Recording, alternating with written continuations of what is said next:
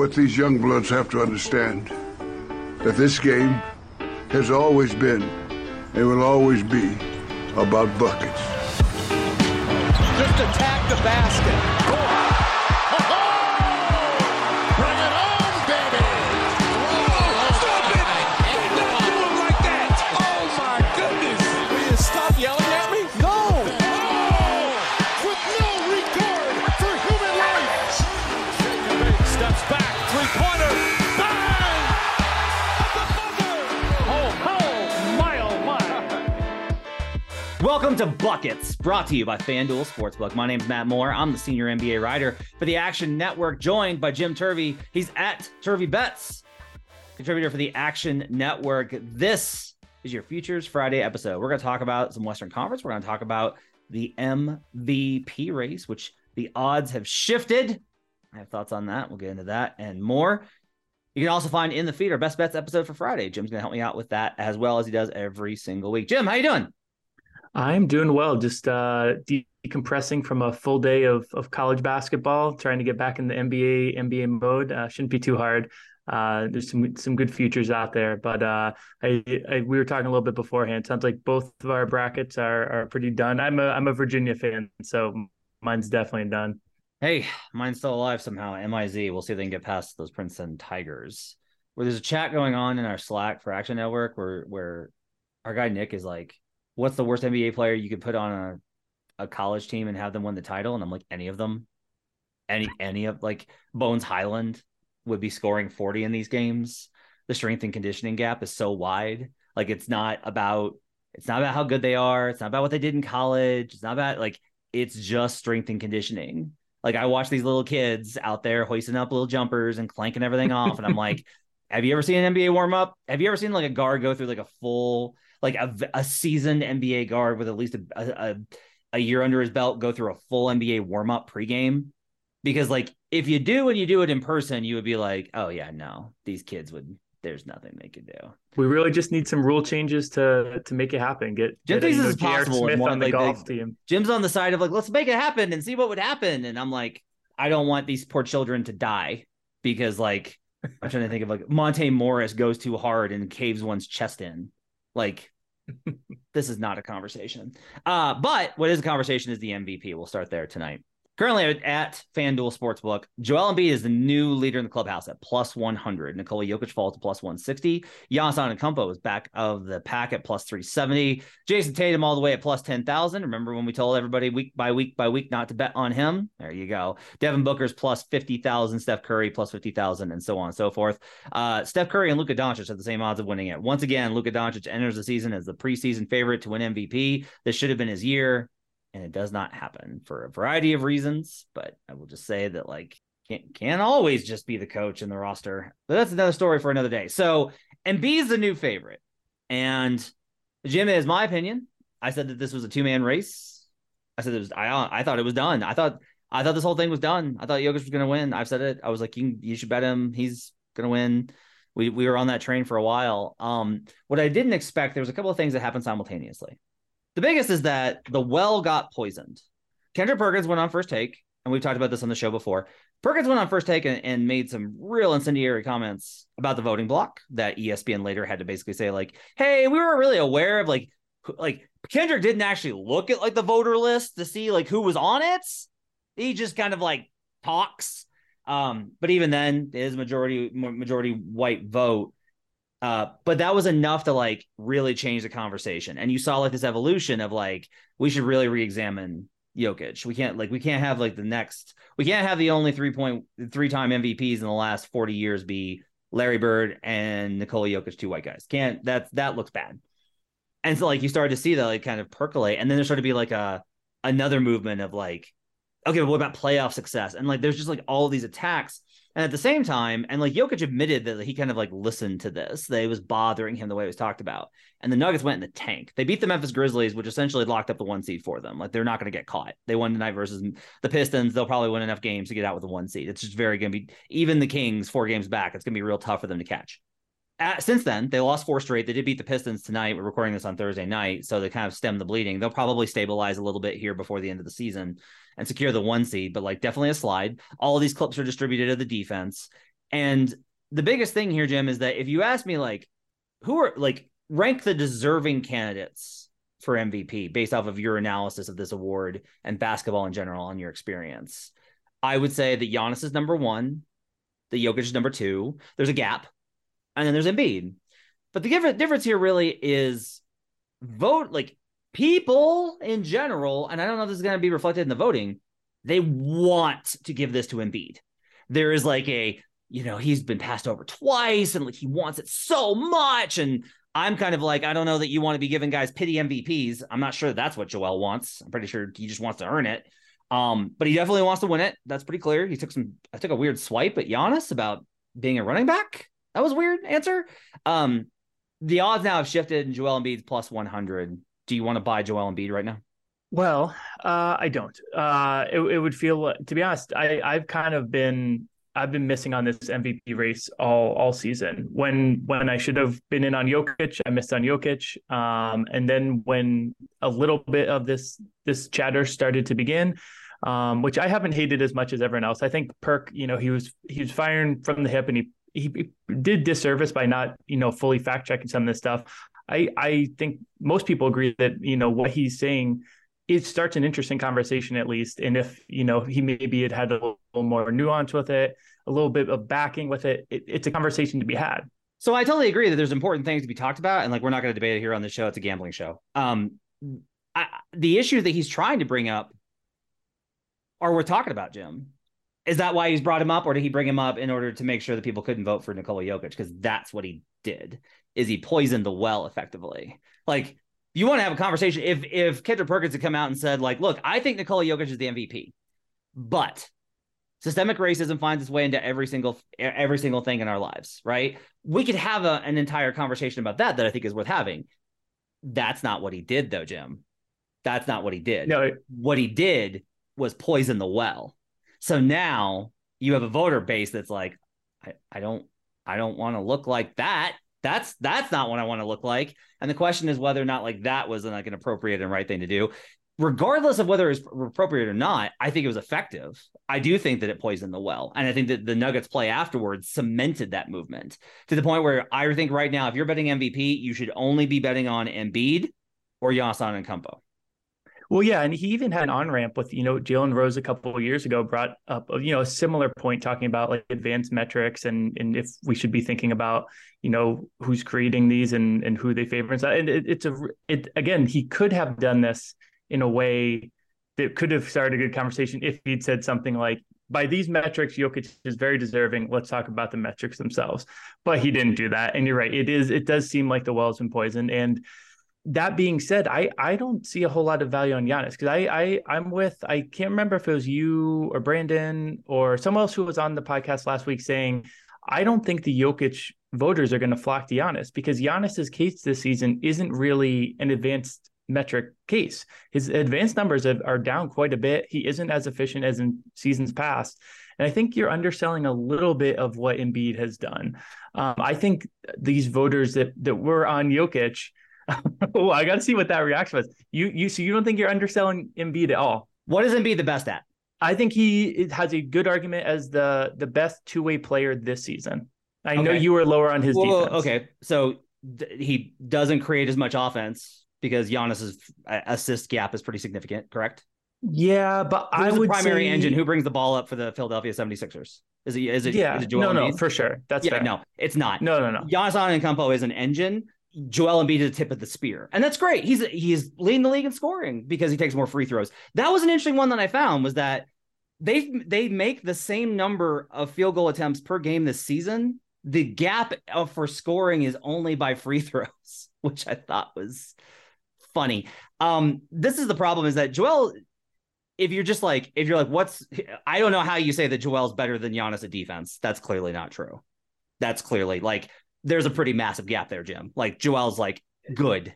Giannis ceiling like, wise, yes, but night to night, Giannis a lot more, yeah. Like Giannis is elite. Like he's like an elite defensive player.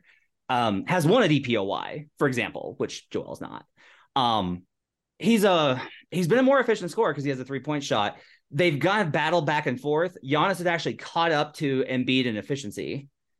And then fell back like a little bit. But with the way Giannis is playing, he may wind up passing him once again in overall just general efficiency, like effective field goal percentage, just because based off of the number of ones that he takes. Like really what you're saying is, well, Joel's got a jumper. Like that's really, that's the only kind of argument here is like Joel's got a jumper. And so like, if that's true, then like anyone could, any jump shooter could be like, what about DeMar DeRozan? No, well, that's clearly ridiculous. So like best two-way player has got to be Giannis. Can we agree on that? Well, I think Embiid affects like he warps a defense in a much different way than Giannis. It's a little bit tricky to compare, but I think because he has enveloped that jump shot into his defense, he is able to kind of move a defense and create shots for others. Okay, in ways. How would we? I'd love to see. I didn't look it up, but secondary assists, I'd love to see for this season. How will we measure that? Like we can't just like look at. We could do the eye test. Right. And I'll tell you that on eye test, Giannis is going to win, but we could do the eye test. How will we measure that? Like what would be like we live in a post-evidence society, which is why Joel Embiid's the new favorite. But like, if we were to do like a number on it, what would we look at? Offensive, on, off, like the team with him on, team with him off. Yeah. And so offensive rating. And so like on the defensive side, the efficiency for for Giannis is much better. Like he is. Night to night, Giannis is a much better defender. But we were talking offense. Oh, okay. So on the offensive side, I think the question then is, and now this is like an interesting argument because the Sixers offense is good, and the Bucks offense has not been good this entire season, and that's like a compelling argument there. If we look at winning, this is the big thing though. Here is if we look at winning, this is what I think is really fascinating. Is like they're neck and neck in net rating on court, which again, like you could say that's an advanced metric. I think that's ridiculous. It's literally how much do you win by. Like past all this, if you believe that winning matters, net rating is the number that tells you, did you win when that guy was on the floor or not? But if you're a voter, don't you look at this and just go, but the Bucks have the best record and Mid was out for half the season. Yeah. I mean, I think that the Bucks are the better team though, as well. I think the Bucks have a better coach as well. I mean, there's enough factors at play. I think that you are right in that Giannis is the better player this second, but I think that you can make the case that Embiid is having the better season. So do you think that you should bet on Embiid now at plus 100 is the question? I wouldn't trust anything right now. I even looked at some of these guys beyond the top three to see if somehow I could talk myself into that. That's not happening. No one other than those three is winning. I don't think there's a win-win out there for a better that I see at least right now. I think it's interesting. I think that Giannis is much more, I actually disagree with you on the central point. If we're going to get into like the betting side, I think I strongly disagree with you on the Jokic Giannis voter split. I don't think anyone is going to go from Jokic to Embiid. Not many anyway. And the reason is because like Giannis's advanced metrics are rough. He's lower in EPM and these kind of numbers. That's true. The Jokic voters aren't necessarily just voting off of him based on the advanced metrics. For me, it's more of like they understand like what has contributed most to winning, who's been most impactful for their team. And so this is where it's interesting is because it's like from a metric standpoint, you can make an argument for Embiid. Like he actually has the advanced metrics in his favor.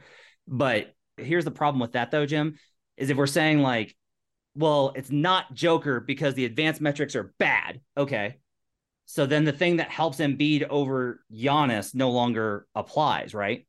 But I think that people aren't actually believing the advanced metrics are bad. I think that you're right. The well's been poisoned and that those people still think in that way and they're still going to use those metrics. They're just going to, and I don't think everyone's going to do this, which is why I don't think Jokic is entirely out of the reach either. I think this could, I think plus 160 is a decent, I see the implied odds of these being kind of how I see the potential playing out.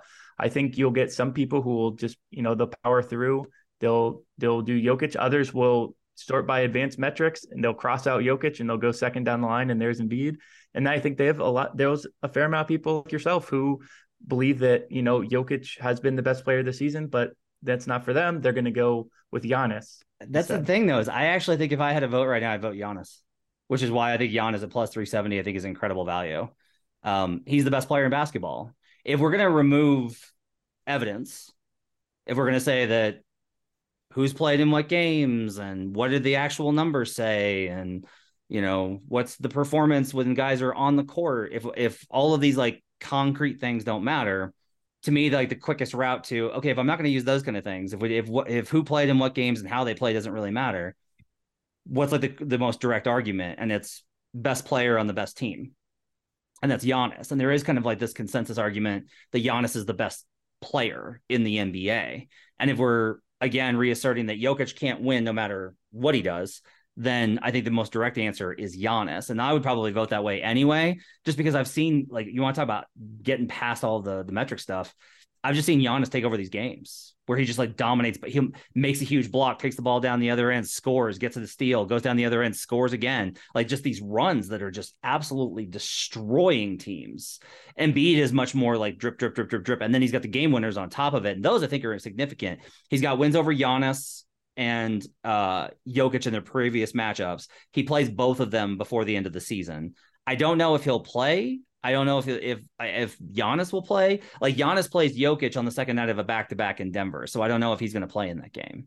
I would imagine Jokic play or Embiid plays in Denver because again, I think he really wants to beat him again, and he really wants this award. Which is, I want to stress that's okay. Like I think it's good that Joel wants the award. Like Jokic's whole "I don't want it," blah blah blah, that's his thing. It's fine. You can want it or not want it. That shouldn't impact it. I do kind of think that Jokic has made it clear he doesn't want to win it, so he honestly shouldn't. That I think is an argument.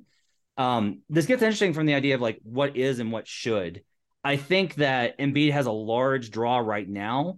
I'm also not sure, Jim, if this is like the problem with March is everything feels very immediate. If you're on a losing streak right now with the Nuggets, it's like, are they going to lose in the first round? If Embiid flags and then loses to Giannis or loses to Boston again or loses that second game to Jokic, how does this feel in 3 weeks from now? You know, is the momentum enough for Embiid to carry through, considering how much ground he had to gain back? Like that's, I think, an interesting question to ask. Well, I think you're right that the best case for Giannis rests on that this feels semi 3-man racy, and you are getting a much, much longer number on him because the narrative moment isn't enveloping him right now. But if we, you know, because like you said, maybe we have removed reality from this. If you fast forward to the MVP being announced, do you really see it being Giannis this year? Because I don't, and I know that's not a reasonable thing, but we're not trying to, we aren't saying who we'd vote for. We're saying how we think this plays out, right? Yeah. See, and for me, I just have a hard time believing that, like, I guess here's part of it is, Embiid's gotten a lot of things to go his way. I don't necessarily trust them to hold. Like it seems pretty likely that they split 1-1 with Jokic. Like Jokic has played terrible and the Nuggets have played terrible for weeks, but they're going to be at home. And if we look at the bigger picture, they just lost to the Bulls at home and the Nets. But if they stabilize back to where they should be, they'll beat the Sixers at home because they've beaten really good teams at home all year. Okay. So that takes away, like, that would be like a pretty bad mark. Meanwhile, you got Giannis, who is, again, just like every single night, he's putting up like 35, 15, and 8 instead of just scoring. He does all of these things. The offensive efficiency for the Bucks has been really good since Chris Middleton got back. That's another thing that, like, I thought that the numbers were really bad, and then Bucks fans were like, hey, have you taken a look at what's been going on since Chris got back? Since we actually got our number 2 option on the team, which Embiid is, there's been like this pushback of Embiid being like, for Embiid being like, well, he was without Harden and Maxey for a month in November. It's like, yeah, but he's had them the rest of the time. Literally missed like half of the year. So I think it's like interesting to look at like kind of what has gone on with that. But with Giannis, since January 23rd, because this is my thing, is I was like, well, okay, if he's the driver of the offense isn't good, then that's like a real problem. The Sixers have the best offense in the league since January 23rd, but the Bucks have risen like a whole long way. Like they've actually made real strides there. And so for me, I think it'll just be interesting if the Bucks win 60 games and there's a consensus that Giannis is the best player in the league, and it's not based on stats, because if it was based on stats, it would be Jokic. What's the argument for Embiid? Like, what does a voter say to himself to say, I'm going to vote Embiid? So you've talked me around a little bit into having this, at least in my mind, be closer. The part of the thing, though, is not every voter is going to sit down with you and have this impassioned speech. And again, I think, like you said, for better and worse, a lot of people are going to want to give it to Embiid. And what we're trying to figure out isn't what we think is the most deserving outcome. It's what we think is going to happen. And I really struggle to flash forward and see Giannis as MVP this year. The key question here, though, Jim, is should if you're listening to this podcast, should you vote or should you bet on Embiid right now when you can still get him at a plus number? Because if you don't think Giannis can win, and I'm telling you that I don't think Joker can win, then getting a plus number on Embiid is pretty good. I know. It is in theory, and I am truly terrified of betting this award right now. It's the only time I'm happy to be in New York and not be able to bet these awards is right now, because I feel like this is a cop out, but I just no faith betting any direction in this award right now. I think if you're betting right now, you should bet on Embiid and Giannis, is what I would say. Is I think that there's value on both of those guys, and you can still drag home a profit. It's hard to kind of game plan out how to do that in terms of unit size, right? Like, do you put one unit on, if you want to bet a total of 5 units, do you put 3 units on Giannis and then 3 units on Embiid and 2 on Giannis? Maybe that's the way to go about it and guarantee yourself a profit, because I think it's going to be one of those two guys. It's possible I have a wrong feel on this and that there's more voters that are attached to Joker, but it does definitely feel like the tide has turned and the well has been poisoned. I think it's going to be very hard for a voter to vote for Nikola Jokic at this point. And, we'll see. I'm also very excited about the prospect of Embiid winning it over Giannis and those two facing each other in a playoff series. That would be, I get behind that. We could set up for some Elijah Wan, David Robinson in 1994 action. Hey, it's Kaylee Cuoco for Priceline. Ready to go to your happy place for a happy price? Well, why didn't you say so? Just download the Priceline app right now and save up to 60% on hotels. So whether it's Cousin Kevin's Kazoo Concert in Kansas City, go Kevin, or Becky's Bachelorette Bash in Bermuda, you never have to miss a trip ever again. So download the Priceline app today. Your savings are waiting. Go to your happy place for a happy price. Go to your happy price, Priceline. Let's move over to the Western Conference. We want to look at if there's any long shots that are live in the West.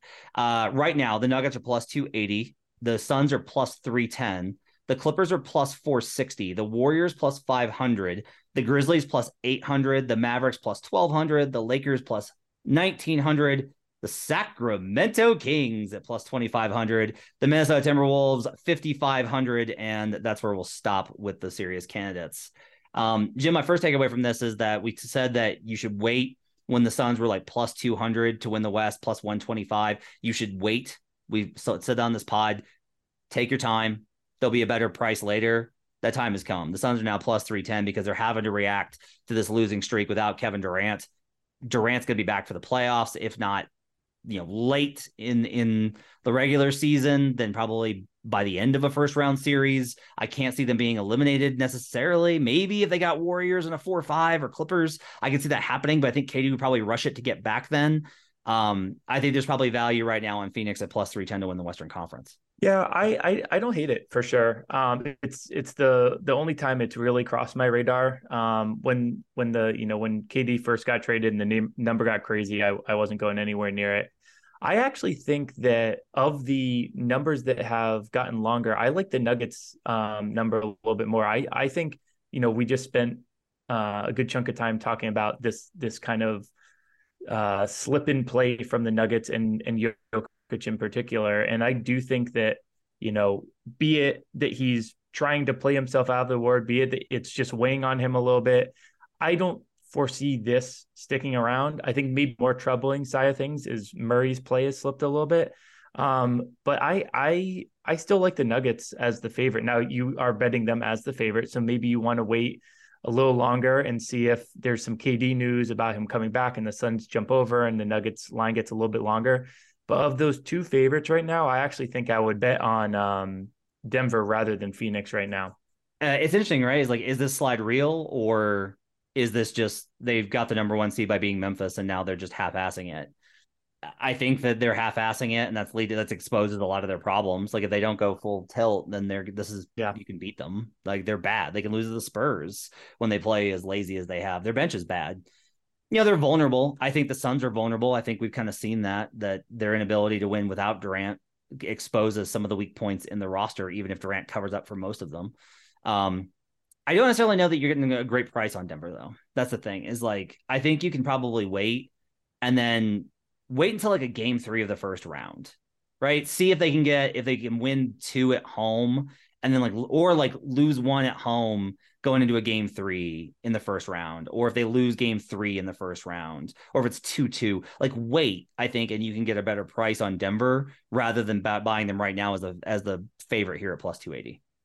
Well, and to your point, I don't hate the idea of waiting to see how the bracket plays out, because I actually will like them over someone like a Warriors. If the Warriors slip to like the 8 to play in, and they land at the 8, and it's Warriors Nuggets in the first round, I'm going to be betting the Nuggets. But I bet that will kind of shift these numbers if the Nuggets draw a big name team in that first round, and that's maybe a better time to play them. I also don't just hate betting a little bit on the Nuggets and the Suns. I've kind of come around and looking at this as a 2-team race in the West. You have a note here on the Clippers. I'm not seeing this Clippers team come out of the West. Their whole mode is wait and flip it on. I don't know if they can flip it on. They're playing better now. Like that's the thing, is like they hit that nadir after the All-Star break, and everybody was like, they're winless without Russ, and look at Russ, and like all these things, when it was like the actual numbers were like, oh yeah, they've won their minutes with Russ on the floor. And now they've routed off some really good wins. And the bigger thing I think with the Clippers is they're better built for playoff play. That's a large part of this, is that I think one of the things that I missed in my analysis of the Clippers going into the year, on top of like overrating their depth, was the Clippers are really well built, I think, for playoff basketball, possession by possession, like Kawhi Leonard, isolation, pull-ups, 3-point volume, switchability, all these types of things. They match up well with Phoenix. They match up well with Golden State. They have these matchups that they can really kind of disturb. Now, if they wind up in the 4-5, they'll have to face Denver, and I actually think that's a bad matchup for them. They've had trouble with Denver since the 3-1 collapse. But as far as like making a run and getting into a conference finals appearance, I think that there's probably some value on the Clippers right now at plus 450. I have taken a Clippers Bucks position this week on one of my many season long building finals matchups. Is I like Clippers Bucks right now as a pretty solid matchup. I think a lot of it is the Clippers have told us all year that we can't trust them. That's absolutely true. But we may have hit absolute rock bottom. Like there's always a price with like a team this talented where it's like you kind of need to buy them. I think that's probably there. You mentioned the 7-8s. The Warriors were like, man, it's really crazy. The Warriors could finish 5 or 8 or be out of the playoffs entirely. Like the defending champs could be out of the playoffs entirely. That's crazy, but that's how tight it is in the Western Conference, and that's how bad it is on the road. They have a number of road games coming up, by the way. Is there a 7-8 team, Los Angeles Lakers being an obvious one? Is there a Lakers team that you can look at, or a 7-8 team, any of them, even if it's like an OKC or a Dallas? Are there any of those teams that you can see making a run here when you're getting into the double digits? Well, it's funny that you said you had the Freudian, you called them a Lakers team instead of a play-in team. I think it's front of mind for everyone. I think, the way that the West has just refused to bury them, because no team can really secure those play-in spots. They at plus 1900, it is, I think it's probably the best number of those long shots you're going to get. Now, do I have any faith in AD, who can't even play in a back-to-back when LeBron is out? And old LeBron staying healthy for a full run, I don't have a whole lot, but plus 1900 implies you don't need to have a whole lot of faith that's going to come through to have some sort of an edge there. The Kings bet I still don't really hate, but only as we've talked about in the past as like a future hedge. I don't see the Kings coming out of the West, but the bracket keeps breaking really nice for them, and they have a really long number. And even if you're going to have to pay a heavy juice, when you're betting the Nuggets or Suns in the series price in the Western Conference Finals against the Kings, I think that there can be a play there that gives you a little bit of advantage, because this Kings team is really solid. And I think especially if they're at home for this stretch, I think that finding them in the Western Conference Finals is not really a stretch of the imagination at all. You got a play on the East here, I think is really interesting. By the way, if you want to hear more about the Kings, I have an article up in the Action Network app. You should download that right now and check it out. It makes the case that Jim's just made, like a lot about the brackets shaping up really well for the Kings. I do think there's value on the Kings here at a pretty insulting number for how they've played. You got to play on the East, though. I'm very excited to hear you give this take. I almost wish I could pull Brandon Anderson on to have him hear this take, because he hates this team so much. Who is your kind of dark horse long shot in the Eastern Conference? Well, full transparency. You set this up and you said, take a look at the West. And I looked at the West and I was like, there's a couple things there. Let me just glance at the East. And one jumped out to me as an insulting number, to be honest. The Heat are at plus 4,000 to get out of the East right now.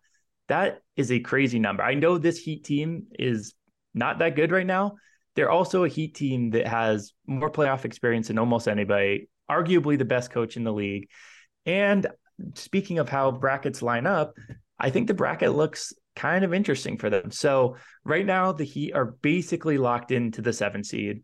With, of course, you have to prove it to be the 7 seed with the play-in, but they're in that 7 spot right now with the Celtics pretty much.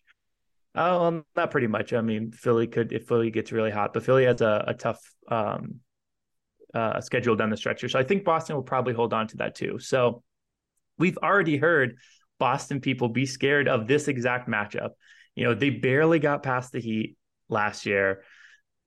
This is a different team under the Celtics. I think kind of the consensus now is that Udoka was a better coach than Joe. And if it comes to a playoff series in that first round, I think the Celtics are getting really nervous to have the Heat there. So, again, there's a reason it's plus 4,000. The Heat have a negative net rating on the season. They have not looked great, but Jimmy has looked pretty good. He himself has been carrying the team to, some of these tighter wins, which is why with the Heat, a team like that, I do tend to give net rating a little bit of leeway, because I do think an experienced team like the Heat can, let the rope go on some of the blowout losses and then really tighten it down in those wins. And then it skews the net rating a little bit. And then if they get past Boston, do we really trust Philadelphia? I mean, I know you don't trust Embiid to get past anybody and put Bam on him. And then, then you're in the conference finals, and it's the argument for the Kings. You have a great hedge spot. And before Giannis broke through, I mean, this is a couple Giannis iterations ago, the Heat were a team that gave him a lot of trouble. They're a defense that can do decently against him. And, the Bucks themselves haven't been the epitome of health in the postseason of late. So one or two things breaks their way. At plus 4,000, this was one that, you log it for cheap. You throw, a small amount on it and you kind of forget about it. And then if somehow it pays off or it's you're able to hedge out of it down the road, you're a happy man.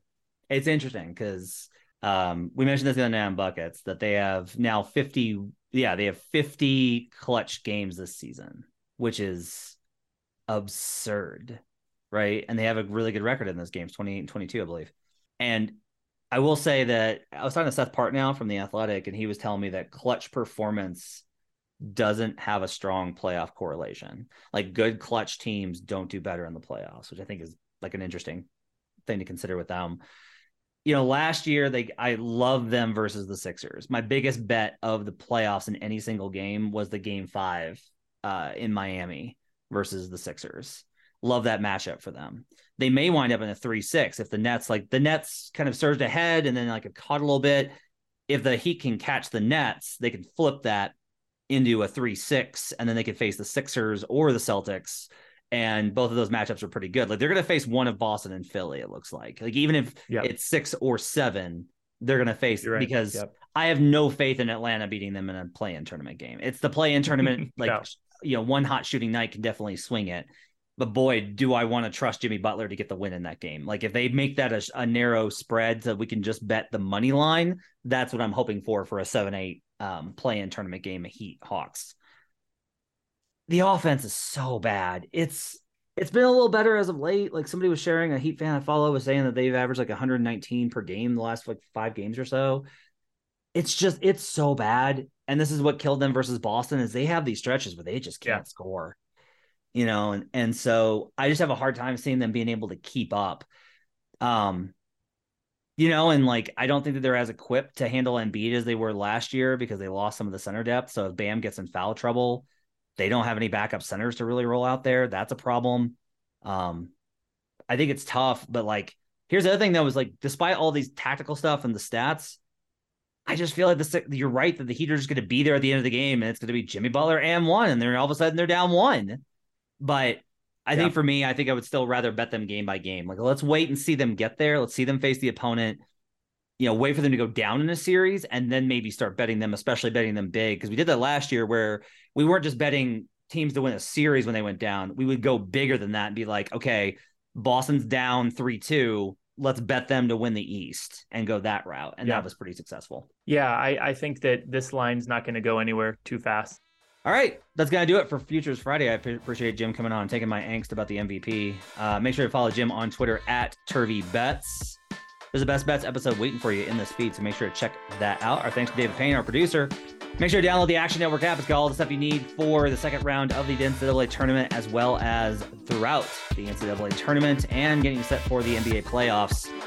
We'll talk to you guys again next time. Till then, let's get buckets.